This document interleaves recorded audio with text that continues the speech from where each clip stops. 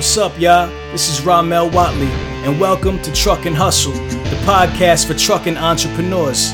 If you want to learn about the trucking industry from the business side of things, you're in the right place. Every week, I interview the people who are making it happen on a daily basis. I get them to share their successes, their failures, and sometimes even their secrets.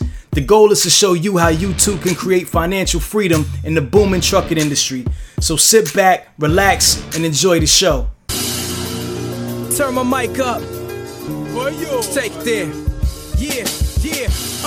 On the road to the riches. Life takes a toll like bridges. Good friends become foes and snitches. Better watch who knows in your business. All right, y'all. Let's keep it moving. I want to introduce two very powerful brothers, man. How many of y'all interested in the oil and gas industry? This is Texas, so this is who's from Houston? Who's from Texas in the building? All right, so y'all know that all the money is in oil and gas, right? All right, so I'm bringing two giants in the industry, man. Bring them to the stage. I got my brother Marcus Jones and I got my brother Raul Mendez. Please welcome to the stage. Come on up, guys. All right. So we're going to get into it, man. First of all, I'm extremely excited. Both of these guys have been on Truck and Hustle at different times, and we've had great conversations about this industry. So I just want to let you introduce yourselves real quick. Just give a brief overview of your businesses and what you guys do. So I'll start with you, Marcus. Blue Collar CEO on IG. I do frac sand, coordinating. I run vac pneumatics where I haul plastic. I run a company called 314 Logistics where we're pretty much diversified in the last 10 to 15 years. We do flatbeds, step decks, do the oil field where we do boxes, we do little pneumatics, and we also do vac pneumatic, and we have a full service diesel shop. Me and my brother have been operating trucking for the last 10 years. God, how much trucks you got, man? People love to hear the numbers. Well, we scaled up and we scaled down. You've been at about 180, something like that. Well, that was an oil. He's being modest. We'll share that as we. Yeah. Raul, tell me yourself. How you doing, guys? My name is Raul Mendez with Texas Chrome Transport. I got 42 years in transportation. My dad started the company back in the mid-'70s. So 42 years, done a little bit of everything. Drive-in, reefer, flatbed, done it all across the country. The last 12 years, we've been in the oil and gas. Currently running 326 trucks, specializing in frac sand, final mile logistics. And based in San Antonio. All right, so this is set the tone, right? This is real serious business here, guys. All right, so for people to really get an understanding of what this industry is about, let's talk about it, man. Oil and gas, frac sand. Let's give the basics. What is fracking? What is oil and gas? Tell them about it. So basically, what we're doing, you have a pad that we basically let's start from the smallest. We have vegetation, trees and land and all that, right? So a surveyor comes in, he says, there's oil right here. So what they do, the oil companies, they buy the leasing from the landowner, and they go into extracting the oil where they go in, they basically push the pad over, rock it, do everything we need to do, and then they start to drill. Once they drill the pad, they're drilling at a depth of about 15,000 lateral, it's like a little L in the ground. And then we start this stage called fracking. Each part in that ground of, let's say it's 14,000 feet in the ground, each part of that, we have to hit a zone because there's oil sitting in those pockets. And that's what fracking is. Basically, we're sandblasting the ground and getting the oil to extract out with the sand. Got it. And then where does the transportation component come into that, Raul? So transportation on the drilling side, you have drilling, you have completions, and you have production. So on the transportation side, I mean, there's a lot of avenues, a lot of different markets you can hit. For example, on drilling, there's flatbed trucks drilling, delivering the pipe.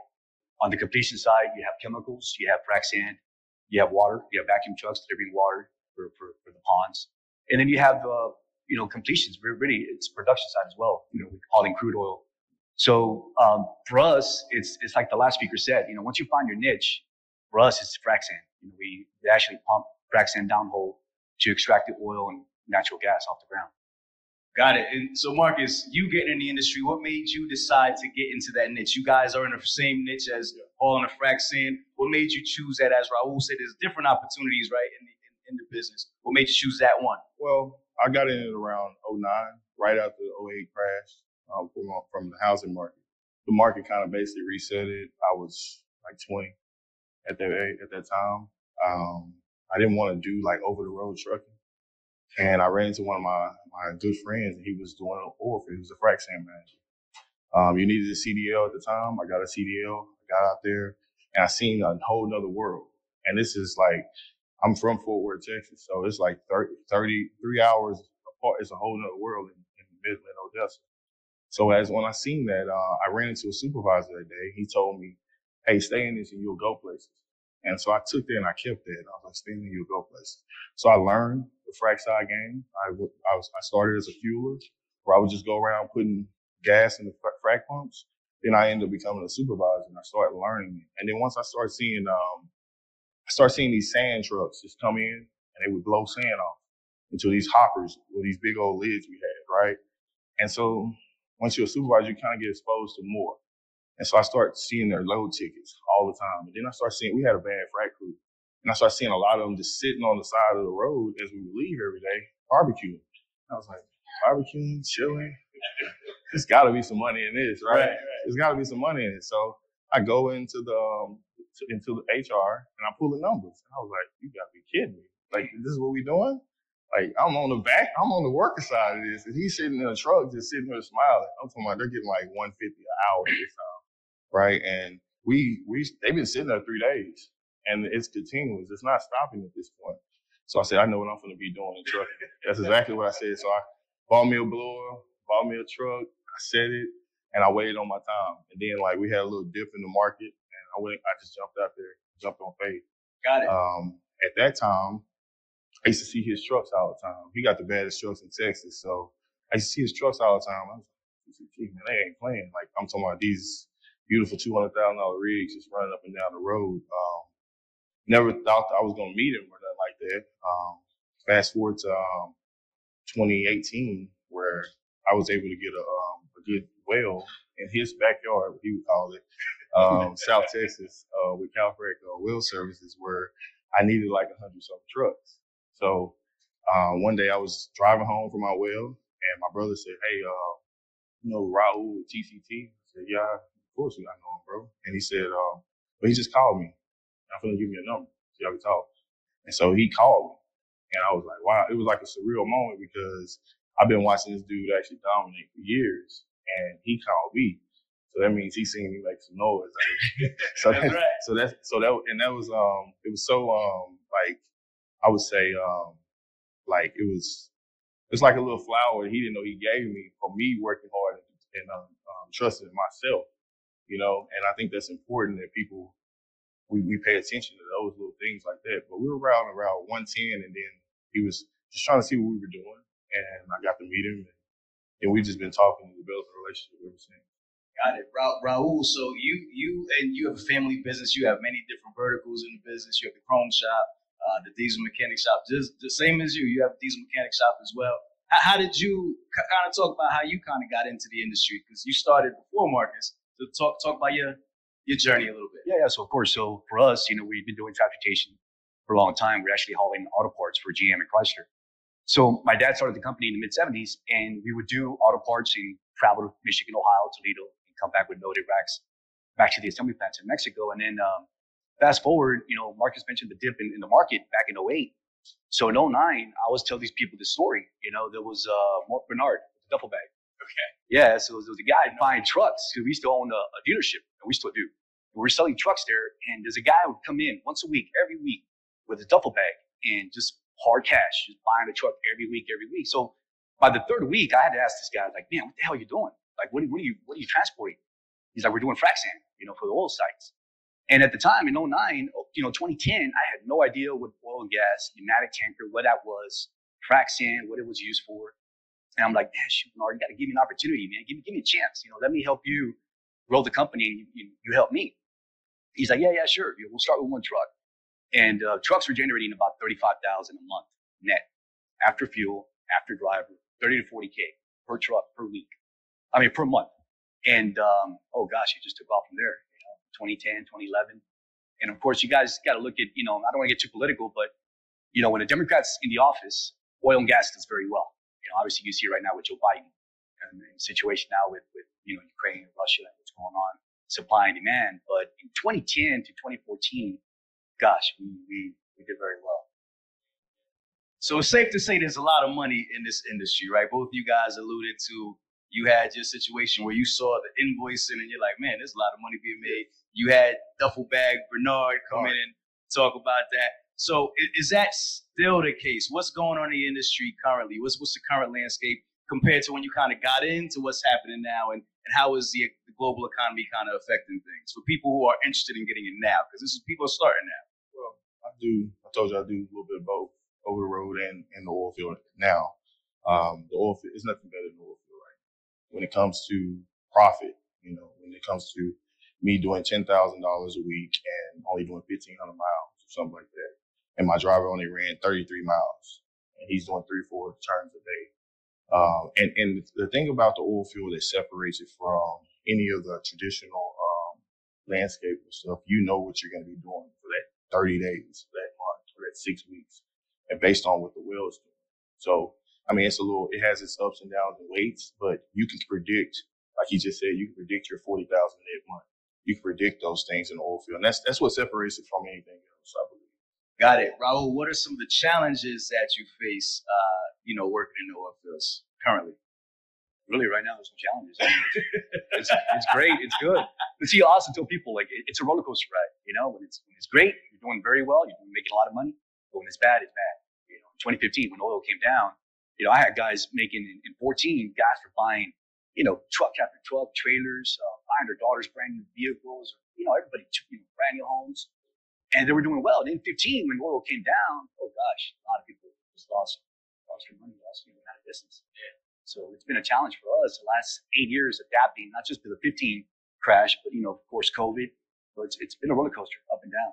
Got it. And both you guys have had tons of equipment, tons of trucks. Seems like in this world you guys scale up pretty fast. Why is that? Like, why is it you start from one truck and then so quickly you got like 50, 100, 200 trucks in a couple of years? Like, how does that happen? Because in traditional trucking, that's not normal. I mean, you got to be able to do what the customer wants you to do in the oil field. And that's basically take care of that well. And if they trust you, they'll let you grow. And so it's easy to go from, I think we started in 2017 with 47 trucks. And then by the end of January, we had 70 because I had another well to come. And he'll tell you that that's how it goes. Like you'll go from 100 trucks to I need 140 because you have to, and then the oil field doesn't sleep. It's not like traditional business where these guys go home, facilities or they have 2 night shifts. It's basically 24/7, Christmas, your mother's birthday, anything. It's gonna roll. It doesn't depend on you. It's based on energy and how the world moves. And one of our main problems is our problem was when the pandemic crushed, when it crushed energy. That was one of our problems. I think it was an 08 type field where it kind of made us stall. But what it done for the rest of the economy, it basically where we're at right now. The prices are high. We have a diesel shortage. Those are some of the things that when the oil field crashed, last 2 years ago, that it created that type of problem. And so now we have where everyone was happy in 2020 to get into trucking. Because if anybody that got into trucking in 2020, you can take a drive-in and do $10,000 and be happy because fuel was at 17, 15% at that time. So now you have the back end of that where all the ships were sitting at. We didn't look at this thing in the terms of all the ships were sitting at sea at one point. Now, and there was oil tankers and stuff sitting at sea too. As we were moving the economy, we wasn't thinking about the consumption. So the back end of it's going to be high prices, and they're going to be higher than I think we ever seen. Are we running out of diesel in 25 days? What's going on with that, man? We've been hearing all this news, and you guys, I'm sure you study the markets and you have inside information. What is going on with this news? When you hear diesel, I'm running out in 25 days, we have to have another pandemic type atmosphere to have a 25-day diesel shortage because it has to be an eruption somewhere. You have 4 major causes that are causing diesel to actually us to use more. You have the what I call the agricultural time, where right now harvest season where we're planting, and then you have springtime where they use the farming equipment again, And so we buy up a lot of distilled products at that time. Also, you have 2.5 gallons a day. It costs us to like actually burn our house, keep our house warm. So that's another distilled product. You got 700,000 barrels of oil that's off the market from Russia. That's another problem. Two years ago, you had more refineries because of what the oil field, what COVID did. You have some refineries closed. So that's another. So there's major factors that cause this diesel shortage. Only way we're going to have a diesel shortage is we shut the world down again, and that is a real pandemic at that time. Got it, Raul. When you hear news like that, what are you doing to prepare? Does that scare you, or does that mean we're going to be doing more work domestically, like to do more fracking? Like, what does that mean to you when you hear that type of stuff? I think it's more of supply and demand. If you guys look when Russia invaded Ukraine, back in February, oil shot up. We're at about $118 a barrel on crude. So when things are high, when oil prices are over $100, demand's high. And of course, like Marcus mentioned, supply is coming down. So COVID's really affected a lot of things in every industry. But with COVID, supply keeps trending downward. So demand keeps going up. It's just for us, we're preparing on our end to hopefully, frack more wells, drill and complete. And hopefully these U.S. companies can be where the Saudis are, For the next 5 years. Is where it's at. Yeah, it's gonna be where it's at. There you go. There you go. So that's a great segue. So what's a great first step for people to get in? Do you start out as a frack hand? Do you start out learning the industry from that end and then maybe transition and buy your first truck? Do you what is the path that you would suggest or you guys would suggest to get into this industry? Owner operators for us, we run 326 trucks. I own 78 company owned. 248 are owner operators. And these are all owner operators across the country. Guys from Florida, California, New York, they come to Texas. Like we mentioned, Texas is big. The amount of oil that we produce, you got West Texas, you got East Texas, you got South Texas. Ourselves, currently running all South. And these owner operators can generate $10,000, $12,000 net. That's it, not gross. We're talking net. So that's pretty high. I mean, 10, 12K. Now keep in mind, you're not going to make that every single week, but like you mentioned, you got to just, with supply and demand, it's good. And owner operators are doing very well. You can actually scale up from one truck to a few trucks. And if you run a fleet of 5 to 10 trucks, just think about the amount of money you can make. Got it. What do you see, Marcus? So what I did in the last 2 years, I've seen that the oil field was totally oblivious to my culture. So I created a course to basically walk you through those steps of what Raul was saying. Like you don't have to call Raul and be like, what's a blower? Because you already have the information. He gonna hang up in your face. I already know he don't want to deal with it. So I created a course, and my course has really been doing well with some of the people that take it. You got to see in the whole field, you got to have a real ambition for cash. You got to really want it. I've had people go from 40, just buying the information and having 40 trucks out there in the Permian right now with ProPetro, one of the highest paying customers. So it's all about who you are. And it's all about getting with the right people. So I put together that so you meet people like Raul, or you call me, some of my people call me, and I've known this guy screws over people. I'm not going to send you that way. Right. Because Texas is different.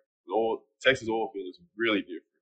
And Raul, you can chime in on some of that too. Yeah, it's just so many opportunities. And but yeah, Texas is big state. Everything goes, of course, like they say, Texas is big, and you got, That's right. So with the students that you've trained, Marcus, what have been some of the challenges? Because many people may be thinking about, getting into this industry. So they probably like to hear, what have been some of the difficulties of some of the people that you've had success stories, but what have been the people that haven't been able to kind of get past that threshold or, move forward? What have been the challenges? I think patience for one, because if you're going into something, it's unconventional trucking.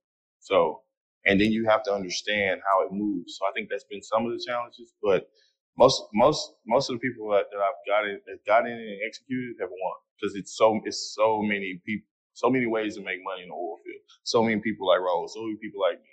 So it's basically getting you into a guide where you don't go out here and fail on your face. And then you learn it. You learn how to frack. Because I come from the frack side, then I went to the transportation side. So I'm giving you an overview of basically the whole game of what's going on out there, so you can talk to your driver a little bit better. So you're just not throwing darts at a peg, square hole or something. Got it. What about equipment? What type of trucks do you guys prefer? Do you guys use trucks, newer trucks? How does that impact the business? I think both are good. I like both. I like a little bit of mixture of both. For what reasons? For driver reasons in some cases. Retention? Some drivers like older equipment, like Peterbilt's, like Raul has or I have. And some guys just want a newer unit. So, What about you, Raul? My advice to people is just go use or pre-emission, pre-owned, and don't have to bunch of, as far as, I mean, because that's one of the risks we take. For example, owner ops that work for us currently, they have to invest in a blower. That's going to be $5,000 to $8,000. They got to invest in a trailer. Whether you're hauling chassis or you're doing pneumatics. Pneumatics currently used are about 30 to 50K. Used are 70K. So I tell people just buy used. Stick to that. Don't have too much debt. And, save your money. Keep your costs low. That's right. Give it up for Raul Mendez and Marcus Jones, two monsters in oil and gas. I appreciate you guys, man. Thank you so much. Thank you. If you twisted, confused, or stuck about trucks, don't be dumb. This is the place to come. Truck and Hustle. Let's go.